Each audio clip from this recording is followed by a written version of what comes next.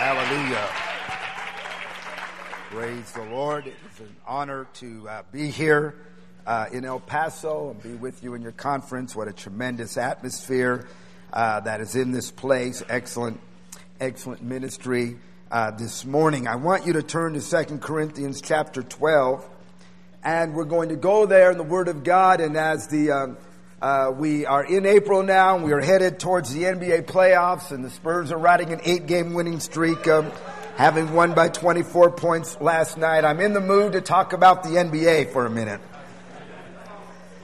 And I was thinking about this sermon, wanting to capture an illustration, and I was brought back to the NBA Finals 1973. This was the finals that featured the Los Angeles Lakers against the New York Knicks. Game 6, they're going to be playing in Madison Square Garden. The Knicks are winning 3-2. But something has happened in Game 5, and that is that the Knicks captain, Willis Reed, had injured his knee severely.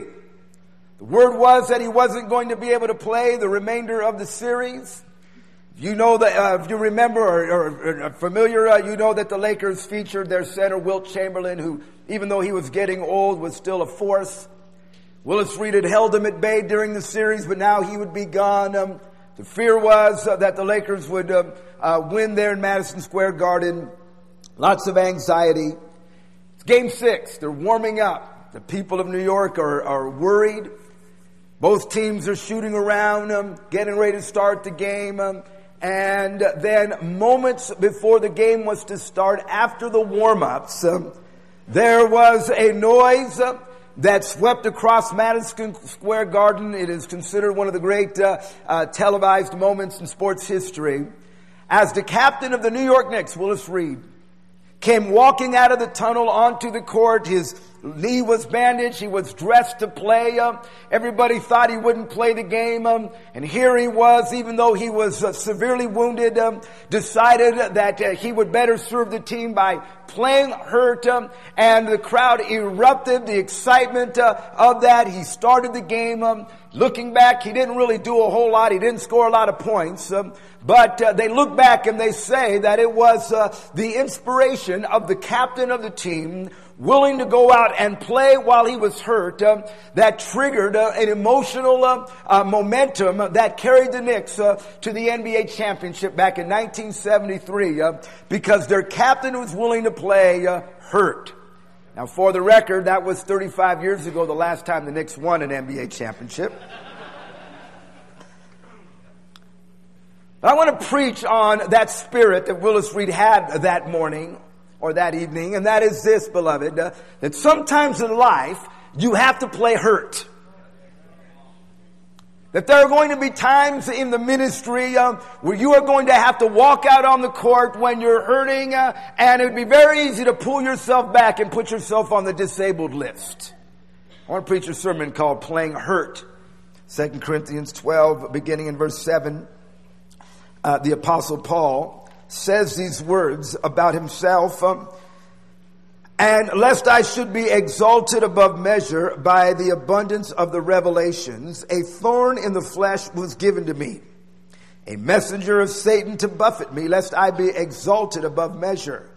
Concerning this thing I pleaded with the Lord 3 times that it might depart from me. And he said unto me, my grace is sufficient for you, for my strength is made perfect in weakness. Therefore, most gladly I would rather boast in my infirmities, that the power of Christ may rest upon me. Therefore, I take pleasure in infirmities, in reproaches, in needs, in persecutions, in distresses, for Christ's sake. For when I am weak, then I am strong. Father, help us this morning by the grace of God. Lord, I know that in this place are good men and women that love you, but they have come to this conference hurt. They have come injured and wounded by the assaults of hell. God, I pray that there would be a heavenly resolve to stand. We ask this in Jesus' name. Amen. Now let's look at the battlefield first of all this morning. Here is our text. What a fascinating verse of Scripture it is. Now keep in mind that 2 Corinthians is the ministry book of the New Testament. If you are in ministry or considering ministry, you must come to know this letter, because this talks a lot about the realities of what ministry is all about. And right here in our text, in a few short verses, the Apostle Paul gives one of the best descriptions that can be found anywhere about what real ministry is all about. The first 6 verses, he talks about an angelic visitation. He talks about meeting a man, and he's not even sure if it was a man or if it was an angel that came from the third heaven that possessed revelations that could not be uttered. Amen. You know, unfortunately, I've met this guy a few times. Usually he comes from the mental institution down the road. But Paul met the real thing. He had powerful wisdom and revelation in his life. And then he goes from verses 1 through 6 and Revelation to our text, verses 7 through 10. And he says, a thorn in the flesh was given to me, a messenger of Satan to buffet me. And then he said this, I pleaded with the Lord 3 times that it might depart from me. And he said, my grace is sufficient for you, and my strength is made perfect in your weakness. And so in the first 10 verses, he goes from the heights of ministry to the depths of ministry. He goes from the place of revelation to the place of assault. He goes from the place of God's supernatural help to the hindrances of life. He goes from incredible visions to incredible struggles. And I declare to you that is not a contradiction. But if you've ever done something for God, you know that really is the experience of ministry. The experience of ministry is that God powerfully moves through us, and yet we also are assaulted by powerful forces from hell. Can you say amen this morning? That, beloved, this is where the minister lives. This is where the pastor's wife lives. And every person who wants to make their life count for God. You and I are involved in a real battle. And because we're in a real battle, we are going to take real hits. Sometimes you get the impression from some circles of Christianity that the devil is just a fairy tale. That there really is no spiritual opposition. There are those that would say, well, if you just had more faith, if you just simply followed our formula, then nothing would ever go wrong. But I declare to you, beloved, that is not the truth. The truth is that if you're going to do something for God, you are going to become a target of hell. You are going to be the focus of hell. And the apostle says, I had these revelations, and because of it, a messenger of Satan has come to me. That he links, beloved, the blessing and the fruitfulness and the impact with his life with the assaults that came against him. He said the good came with the bad. And if I'm going to move forward in God, if I'm going to have God help me and minister and use my life, then I better expect that hell is going to take notice and messengers are going to come against my life. And I declare to you this morning, you are going to have your own messengers of Satan. Your own reminders. You're going to go from places of powerful ministry, and God's going to use you only to get home and a messenger of Satan to be there. To get into your car or to go to your job or we're here at this conference, and I'm not trying to bum you out, but how many know when you get back to your nation or to your city, the Satan's going to be there to remind you that, we're not just going to let you go. We're not just going to roll over and let you fulfill everything that God spoke to you in that Bible conference. We don't know what Paul's thorn was. This is a subject of debate. Some people believe that it was an illness, a long-term illness that wouldn't go away. And the man who would lay hands on the sick and raise the dead, yet had his own physical problems that were not getting healed. Some have said that perhaps it was cataracts and that the apostle was going blind and he was praying and not seeing relief. Others have said that, John Shelby Sponge wrote a book and suggested that Paul's thorn in in the flesh is that he was secretly a homosexual. And that he had prayed about it again and again, and it didn't go away. And that's why he has so much homophobic writings in his letters, because he was secretly battling his own homosexuality. I don't believe that's true. I believe that John Shelby Sponge is battling his own homosexuality. And to them that are defiled is nothing pure. My opinion, and this is purely my opinion, is that the thorn in the flesh that Paul is referring to are actually rebels to his ministry. People who constantly opposed him and chafed at him and chafed at his authority, particularly if you were to read the entire context, that these were people that continued to vex and torment him. And he was like, God, relieve me. Like Korah, open the ground and swallow him. And he says, I prayed and prayed. And these folks aren't going anywhere. And they continue to be as belligerent as they've always been.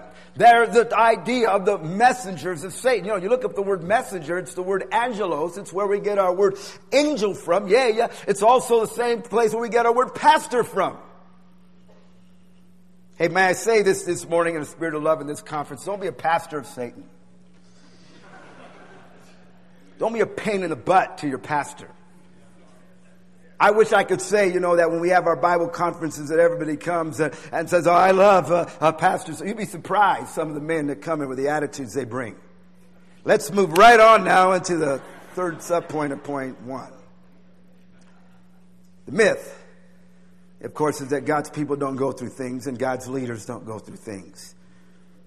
Pastor Roy, a tremendous sermon he preached this morning, talked about sackcloth. Remember the story in the Bible where in the middle of famine, the king is walking through Samaria and he encounters that some of the inhabitants have resorted to cannibalism because things are so bad. And in those days, when you wanted to show grief, if you wanted to publicly display your anger or frustration, you would tear your clothes.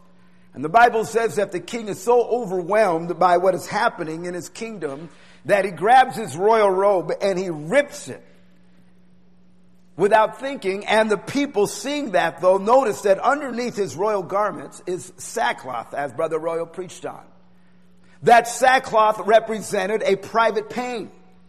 That sackcloth represented something that was deeply personal, that was in that man's life. And so, as our brother said, you would put this sackcloth on, and everywhere you went, it chafed against your body, and it reminded you of a private pain or a personal injury, a wound in your spirit, and that would cause you before God to continue to pray and intercede. And the Bible says that when the people saw their king wore sackcloth underneath his robes, it astonished them. Because what is implied there was this assumption that I have problems, but my leaders don't have problems. I may be going through something, but my leaders don't go through anything. Let me tell you something, church man or woman. You walk into your church and I can't wait to talk to the pastor, and I tell him my problems. Do you know that sometimes a pastor and a pastor's wife walks into the church with sackcloth underneath? They've got their own injuries. They've got their own private pains, beloved, and there they are ministering, serving, listening to your problems, offering their prayers, offering their counsel, amen, laying hands on you, asking God to help you, when in reality, beloved, they're wearing sackcloth underneath. Let's take a closer look at some of those that God used. Jacob meets, the Bible says, an angel, and in the struggle reaches and touches Jacob's thigh. And the Bible says for the rest of his life, Jacob walks with a limp. He has power with God. He is going to fulfill destiny, but he's not the same man. He has been touched, and he has this limp that is going to go with him the rest of his days. The Bible says that Paul writes to Timothy and says, take a little wine for thy stomach's sake and for your oft infirmities. How many know that was not, it's okay to buy a 6-pack of Bud Light? But what he is saying to a young man who was sick, and we could do a whole study on Timothy's personality. He was a bit of a timid fellow, raised by a mother and a grandmother, and now we find out that he had a delicate constitution, and he had constant physical problems. And Paul has to write and say, son, you need to take some medicine. Then all the wonderful things that God did through Timothy's life, that there was a man of God, used by God, beloved, but he was sick. And his sickness apparently wasn't going away. What about Hosea? Now granted, Hosea is an extreme example, but a prophet of God with a marriage spun out of control. And I want to tell you something this morning. Sometimes God's people are called to minister when the person they're married to is not on board. And oh, how we love to focus on the family Christian models, you know what I mean, of the happy dad and mom and everything. And thank God for that, and thank God for successful marriages. But the reality, beloved, is that many times people are called to some level of ministry and their spouse is not on board. Whether it's a godly woman in the church who has an unsaved husband or a flaky husband. I've seen men that want to preach the gospel and want to do something that make themselves available for ministry, but they're married to a woman who's dragging their feet or fist fighting with everybody in the church and uncooperative, won't take nursery. She's not on board. I've seen pastors' wives who will not bless their husbands by supporting them and endorsing them and letting them be the men of God in their lives. And they're not overt rebels. They're not to the point of disqualification. But the fact is, beloved, that there are people that are in ministry, but their marriages aren't right. They're not what they're supposed to be. And they're playing hurt.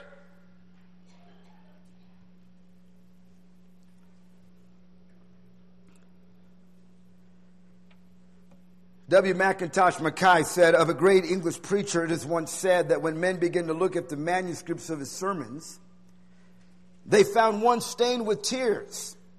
It was his thorn in the flesh, and so it is with many. A shadow lies in their home life. They never speak of it. They would resent the slightest allusion to it, but you know it is there. A wife, a husband, a son, or a daughter. These represent a burning point of pain in many a man or woman's heart. They try to smile over it and say nothing, but within their sackcloth upon their flesh. I want to talk to you secondly about playing when you're hurt. And a right response. Because if there's one thing that stands out to me about this confession of the Apostle Paul that says, you know what, folks, I have my own problems. Is that we find in this man that just because you are battling problems doesn't disqualify you from kingdom service.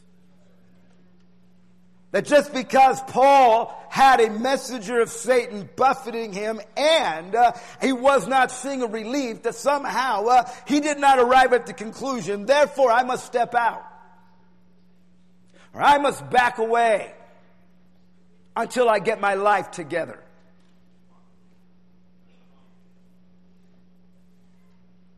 You know, you and I need a right perspective. We are in a battle. And in that battle, on occasion, I'm going to get injured. He would write in 2 Corinthians 6, in all things approving ourselves as ministers of God, in much patience, in afflictions, in necessities, in distresses, in stripes, in imprisonments, in tumults, in labors, in watchings, in fastings. Paul says, you know what? I went through a lot of things, and he said, rather than run away from the ministry because of them, I say those things validated my ministry. That my ability to stay in the battle, my ability to stay on the field and stay laboring is actually what validates my ministry. Not like, oh man, I've got problems, I better go sit on the bench. But I am approved. I am validated. I am vetted. Because I stood my ground even when things were hard. And I declare to you, this is an early lesson of discipleship. Let me tell you, got a lot of young pastors here, a lot of young churches. I want to tell you, one of the lessons you have to teach your young men as you train them for the ministry is not to run away and give up when life gets hard. That we must put into our men what Paul said to Timothy, be instant in season and out of season. That thank God when everything's going great and everything's fine and you feel good and you feel spiritual and your wife loves you and your dog is licking you and they say, you go out and you feel like you can take on the world. But bro, what are you going to do when your wife's ticked off and your dog bit your butt? You're going to have to learn to function when everything's going wrong. You're going to have to learn to minister, whether you're the song leader and you have to get up after you've just had a knockdown, drag out with your wife, amen, and you have to get up there and you have to say, let's sing, I'm so glad Jesus set me free.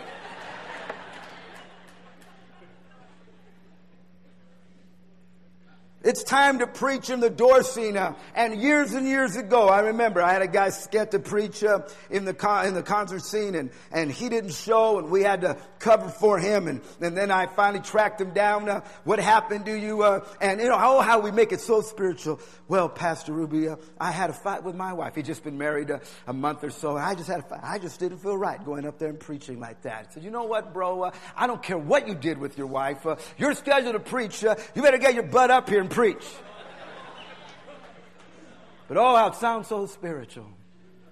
Pastor, I just didn't feel right getting up on the platform and playing in the song service that night, because I just didn't feel right doing the... If everybody who didn't feel right got out of ministry, beloved, we wouldn't be able to function here. I want to tell you that right now. The world's work is done by tired people. And this idea that I just didn't feel right. And so I'm going to do this honorable thing and just back away and not serve because I just wanted my heart to be right. Well, your heart's right, but now all of our hearts aren't right because we're ticked off at you. You're going to have a bad day on the job. Pastor, you and your wife are going to strap it on every once in a while. Amen. You can say, I don't know what you're talking about, Pastor Ruby. I'm from El Paso. We learned a long time ago never to fight. You can say it all you want. But you're going to have those days, weeks, months. If it's years, then you need to schedule an appointment with Pastor Stevens. Bruce Callahan was in San Antonio, and we had lunch or coffee the other morning. And I was running this sermon by him, and he said, he's pioneering in Redondo Beach. He said he tells his wife, 1 hour before church, never answer the phone. Because he knows that it's 1 hour before, I'm not coming, or this happened. Don't answer the phone. I remember when I was in Las Vegas and I first went out to pastor, I learned not to call home on Wednesday nights when I was out of town. Because, you just vex your soul over the stuff that would happen. I had a door director, Danny Gutierrez. Danny's now a fine pastor in our fellowship. But Danny was our door director. And Danny felt it was his job only to tell me the bad stuff. He thought that somehow that's all I wanted to know. And so I would, I was in Gallup conference and it was Wednesday night. And I called Dan how it goes. And he says, oh, Pastor, bad. And I was like, my heart's, bad, and just, they didn't come. And finally, anybody get saved? Oh yeah, 3 or 4 people got saved. Why didn't you tell me that up front?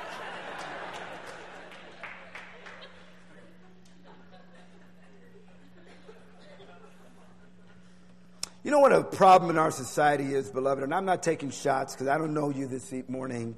But one of the problems in our society today is the whole disability issue in America today. Got a lot of healthy people that are quote-unquote disabled.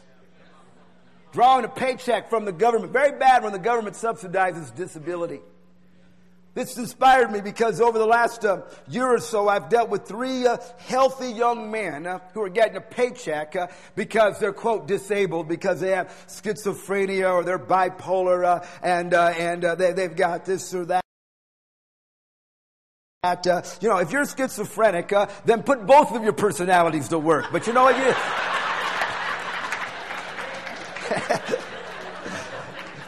Get a job. I was talking to a young man, big, healthy boy the other day, and he'd been coming, and I pulled him aside. I wanted to find out who he is and all that. And where do you live? He lives just by the church. I said, where do you work, son? And he says, well, I don't work a job. I've got a disability. Well, what's your disability? Well, I have depression. And I said, you know why you're depressed? Because you don't work a job. That's why you're depressed. There's something about people who are capable, who are not doing anything because I'm just disabled. How many of the church could be doing something, they're capable, but they've removed themselves in the name of I'm disabled? Because I got problems. See, my marriage isn't what it should be, or I have finances, or this or that, and so I really can't. See, don't get me wrong, Pastor. I heard Brother Puglisi said about surrender, and I really would like to do it, but I'm disabled.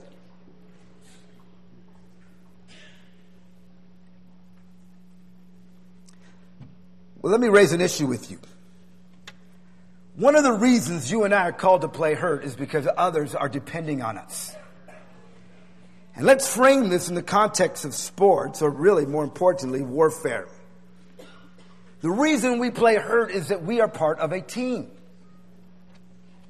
And they are depending us to fulfill our mission or to function in our position.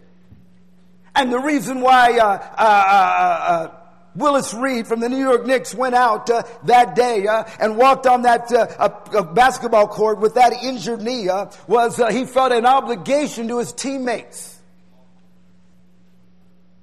That there was something about playing hurt that was going to elevate everybody around him.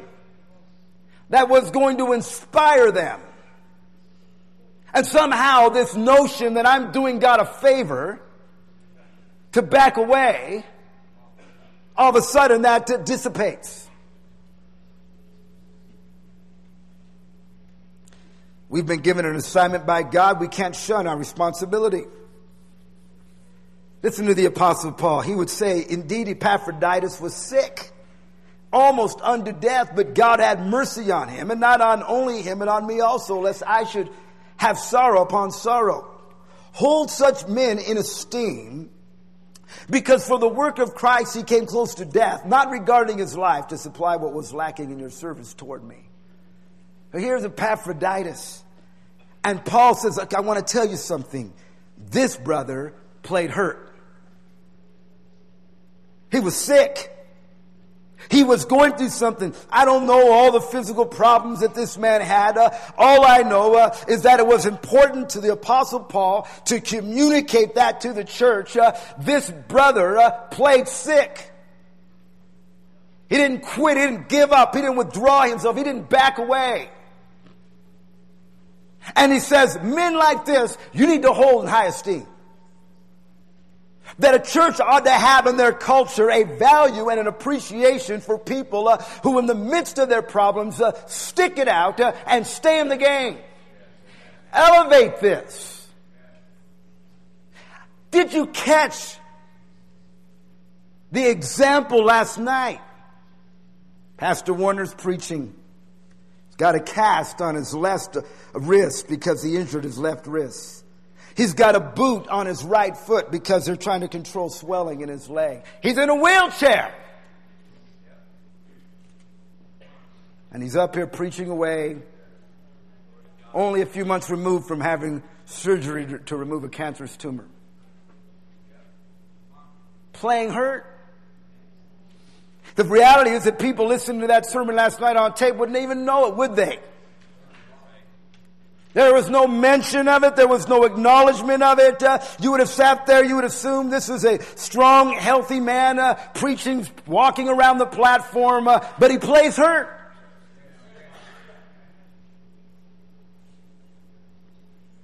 Because he's part of a team.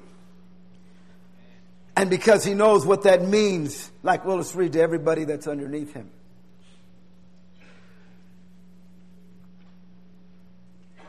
One thing about having Pastor Warner as your pastor growing up at Tucson Church is I found it hard to ever go to him with a complaint.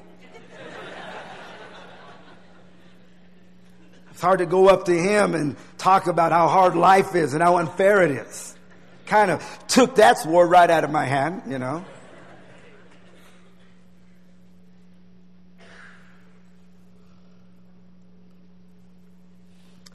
I remember I think it was the 98 NBA championship. I don't know why NBA championships are in my brain. I don't know why I got it on my brain.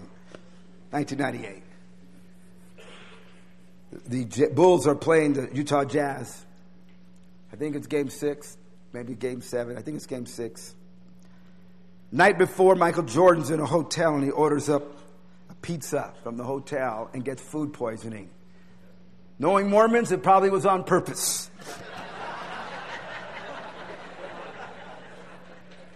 And he has to play that game with food poisoning. And they said that during the timeouts, that when the team would gather, he'd go off to the side and vomit into a bucket.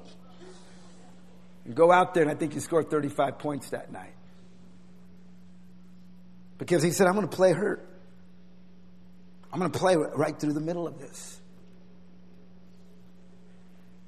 I remember reading the book Goodbye Darkness.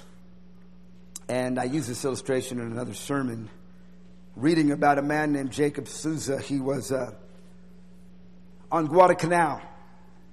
And when the Japanese and the U.S. Marines went to fight over that island, you know, these people had never, ever heard of America. They'd never heard of Japan until that war. And the Japanese made a fatal mistake, and that is they thought they could, by intimidation and authority, capture the island. And what they ended up doing was alienating the islanders, who naturally went to the American side. Jacob Souza agreed to be a scout for the Marines. They gave this man an American flag where he was to hide on his body. He was to study the positions of the Japanese and then report to the Marines with the instructions, wave the flag, and then we will allow you in. He went out to do his scouting when he was discovered by a Japanese patrol. They searched him. They found the American flag. They knew what he was doing. They tied him to a post, hands behind his back, tied to the post, and then they took their bayonets, and 7 times they thrust him in the chest and in the throat to kill him, and left him for dead. This man was bleeding to death, but he had the wherewithal to get out of being tied up. Was able to crawl away from that post, and they say that he crawled 2 miles on his hands and knees while he was bleeding from his chest and his throat, across this jungle terrain, made it to the Marine position. The Marines saw him. They ran to him. This man is bleeding to death. They wanted to take him to the medic, and he called instead for the officers in which he could relay all that he knew about Japanese positions. And only then did they finally get him to a doctor and saved his life. Because he believed in playing hurt. In this book, written in the 70s, is a picture of Jacob Souza. 30 years later, and in this picture, he's wearing a grass skirt, the native dress of those on the island. But from the waist up, he's wearing a Marine uniform loaded with medals. Given the highest honor that a soldier could be given. Because he said, I can play hurt. I don't have to say, that's it, I quit, I give up. I want to try to convey this to you by telling a personal story. I don't use a lot of personal stories. You may not believe this, but I played high school football. See, it's terrible. You know, if you say that and people laugh.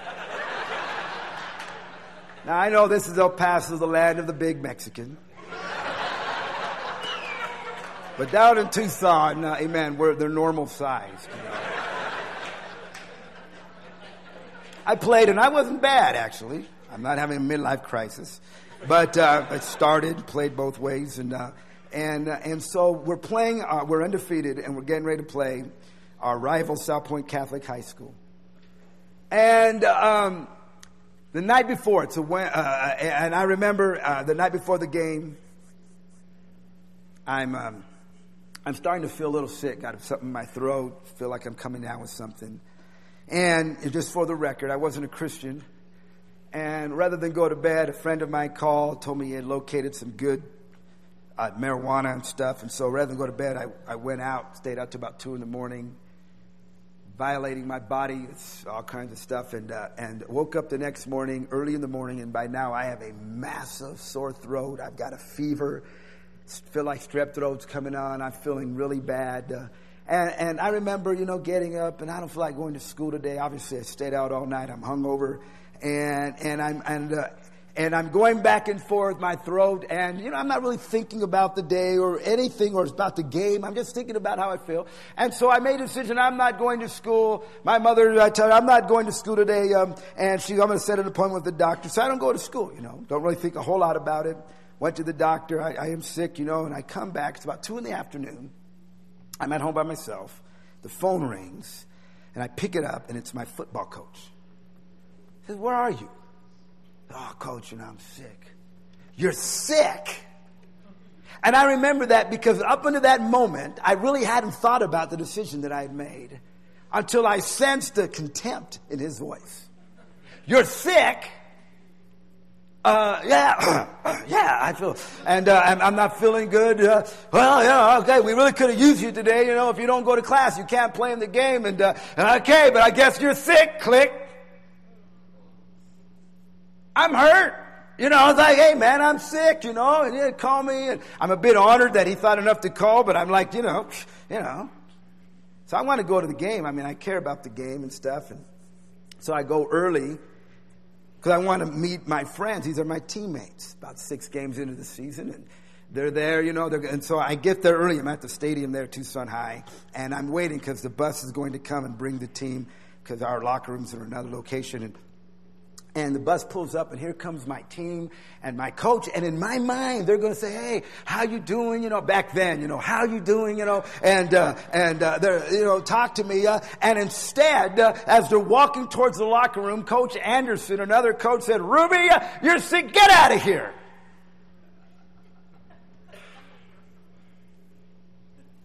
I want them to feel sorry for me, man. I want them to say, "Hey, are you okay? Are you feeling better now? Get out of here." My friends just look at me with a sneer. Like, "How could you do this to us?" They turn and walk in. Nobody acknowledges. Nobody says anything. And now all of a sudden, I'm having a problem here, man. I'm a little like, I'm hurt. I feel guilty. I begin to wonder, should I have manned it up? Should I have, and I'm going through all these emotions. But it finally began to dawn on me that my pulling myself out in their minds was a betrayal. So I went up to the stands, watched the game. We lost. I'm not trying to bring praise to myself. The only game we lost all year. But we lost. I'm sitting up there watching this game. And I'm going to tell you, man, I felt terrible. I didn't know anything, but I felt terrible. I didn't understand anything, any ramifications. All I know as I sat there on the sideline watching those guys on the field, I felt like I should be out there. The reason why I'm not playing was not really sufficient.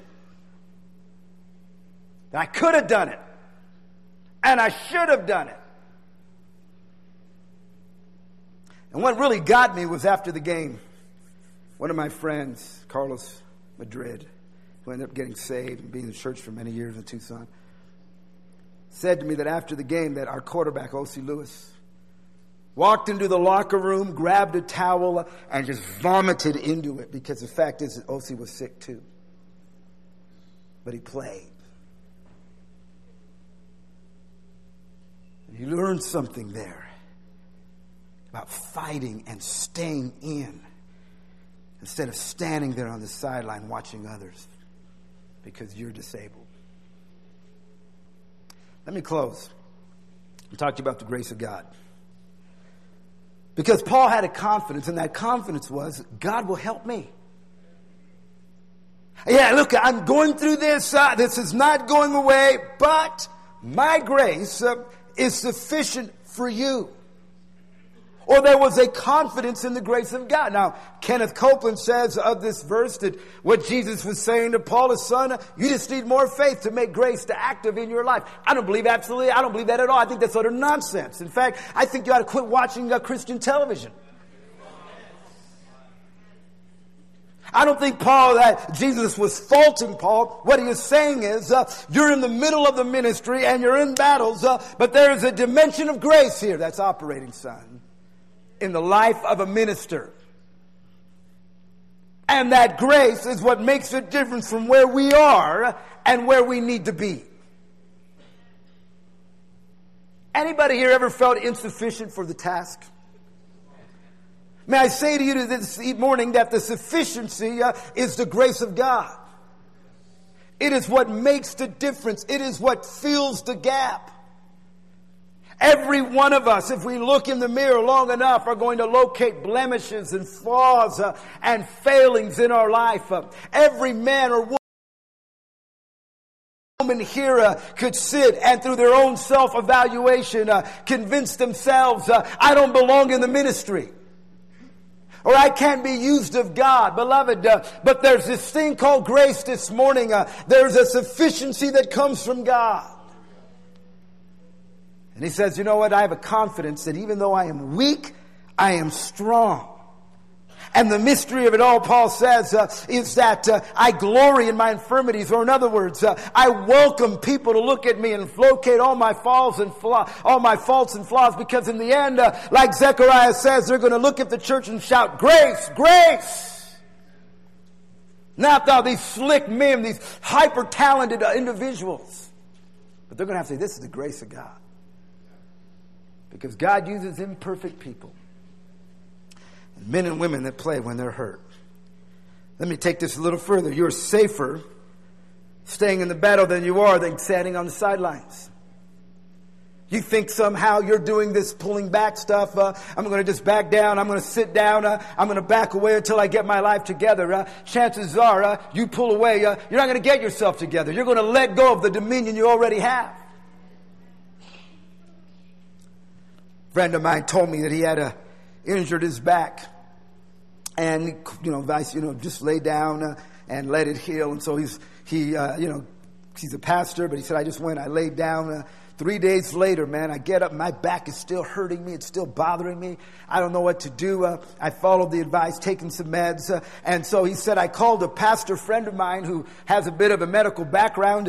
And I called him and said, look, I'm not getting any better. And this pastor said to him, brother, the life is in the blood. You need to get up, start moving around, getting that blood to circulate, to start healing that part of your body. He said, I got up. At first it was painful. I decided I would walk around. He said the most amazing thing, within 2 days, it was completely gone. That the answer wasn't lying down doing nothing till I got better, but it was getting up and moving.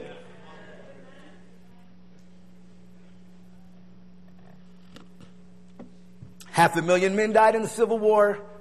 More than half of those men died, not in battle, but they died of infection in hospitals.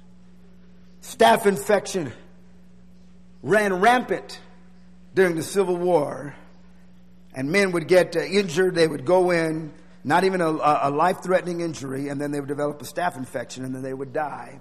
And historians now look back and say that during the Civil War, if you were part of either army, the safest place to be was in the front lines. Because that's where you were marching and you were breathing and you were active. And the most dangerous place to be was lying down in a hospital bed somewhere where you could be infected. Play hurt. A friend of mine told me this story. He attended a Bible college, and this college was associated with a large church. And one of the things the Bible college students would do is they would minister to their community. And his ministry was towards the naval base in the area where he was. And he said on a Saturday night, they would go to the naval base and they would pick up a bunch of young sailors. They would bring them in. They would spend the night in people's houses, take them to the service Sunday morning and minister to them. And the way one of the things they did to bring them in is they had a football league in the afternoon. They organized teams. I think they used equipment. They used a real stadium. And then what they would do is they would play these games, and then at the conclusion of the day in the evening, they would bring the football players into a locker room and they would give a gospel shot, preach to them. He said that one day he was there. They're out there, they're playing football, and the man who was in charge of this ministry used to play college football. Very intense guy, he says. And we're playing a game, and I hear a commotion, and I run over, and there's the leader of the ministry beating the snot at one of the sailors. They got in a fist fight. And this minister, this brother in the church, beat this guy up, knocked him down to the ground, and had this big fight. Game quickly ends. All the sailors file into the locker room to get preached to. And guess who's supposed to give the altar call that day? It's this brother. That's the head of the ministry. All the Marines are sitting there. They're talking. You see the fight, or the sailors are all talking. And he says, my friend says, I was in another room, and the head of the ministry came up to me and said, brother, I want you to preach today and give the altar call. I can't do it. I failed. I blew my testimony. And my friend said, I don't know why I said it, but I looked at this man. He goes, he was my leader. And I said to him, is this what you expect us to do when we become pastors every time we do something wrong?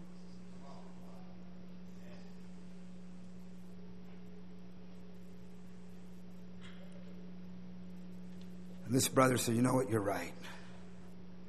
So he walked into this locker room, all these young men looking at him. He says, I want you to know that I failed God today. I want you to know that I failed you today. And I've asked God to forgive me, and he has. And you know what? You guys have failed God too, and you failed each other. Jesus is the only way. He said, the whole group got saved right there on the spot. Now, of course, I am not advocating fist fighting before service. But there's a powerful lesson there, isn't there? But you know what? You have to stay on the field and you have to fight. Come to conference hurt. You hurt this morning? This old poem says, hast thou no scar? No hidden scar on foot or side or hand? I hear thee sung as mighty in the land. I hear them hail thy bright ascendant star. Hast thou no scar? Hast thou no wound? Yet I was wounded by the archers spent. Leading me against a tree to die and rent. By ravening beasts that compassed me I swooned. Hast thou no wound? No wound, no scar? Yet as the master shall the servant be, and pierced are the feet that follow me. But thine are whole. Can he have followed far who has no wound or scar? Let's bow our heads. We've heard some tremendous preaching this morning. Our brother Glenn Puglisi ministered on who will go, and here am I, send me. God is looking for men and women that will surrender. And surrender isn't a past tense, it's a present and a future tense. It's where we are right now. It's what God's saying right now. Brother Tony Arroyo, tremendous sermon this morning about laying hold of God from his word and in prayer, about capturing the thrust and the imminence of his return. And you and I, beloved, we can get so caught up and so distracted, so seduced by this world. We're not having the kind of revelation that Daniel's having. We're not entering into that, and it's right there, and it's available. But it's something you and I are going to have to contend for. It's not just going to happen. My appeal this morning is that men and women would play hurt. Because I've been a preacher now for 25 years, and the reality is that is how we minister. We don't minister, beloved, because we've got it all together all the time. We play hurt. That's not being a hypocrite. That's not being a phony. That's not being a fake. That's what ministry is. battling things that are ongoing and not even changing sometimes. Messengers of Satan, demonic assaults that don't lift. And yet we say, you know what, oh, it's okay. God, your grace is what makes a difference here. Marriages. I wish I could say that every pastor's marriage is just great. Every pastor's home life is pristine. But the reality is there are times where you're going to play hurt. Issues of life and heart and spirit. There are people here, you've been wounded. Ministry, you've been betrayed. God said, my grace is available. I'll help you. I want to ask anybody here to say, Pastor, I'm not right with God this morning. I've come, I'm a visitor, but I'm not born again. You don't join a church, you don't sign a creed to get to heaven. You humble yourself before Almighty God. Lord, I'm a sinner and I need forgiveness. And I want to turn from sin and I want to believe the gospel that Jesus died, rose from the dead for me. That's you. I want you just to lift your hand. Pray for me, Pastor Ruby. I'm not right, or I'm a backslider. I need to get my heart right. Before we do anything else, do you want to get saved this morning? All right.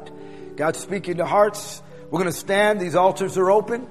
Any of these messages that maybe the Spirit of God has dealt with you, I want to invite you to come down and spend some time in prayer. You might have come to this conference ready to quit. You're already ready. You have your speech. You've already rationalized in your mind why quitting and giving up or backing out of ministry is the honorable thing to do.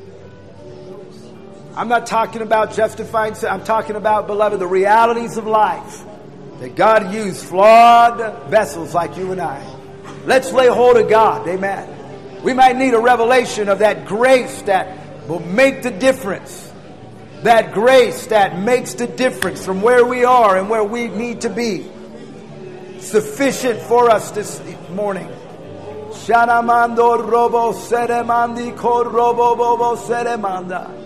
God, we believe you for miracle power, for the grace of God.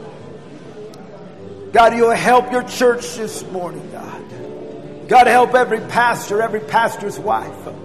Oh, God. Lord, every marriage that is struggling. God, parents, oh God, who are wrestling with children that have become rebellious. Oh God, with assaults of hell that are waged against their minds, oh God.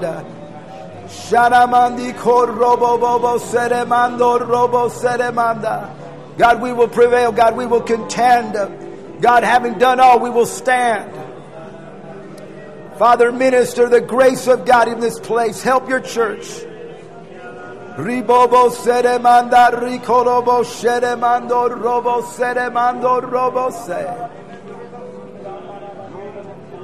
Have your way, Father. Have your way. Ooh, karamama ribobo seremandi korobo se. Thank God. Thank God.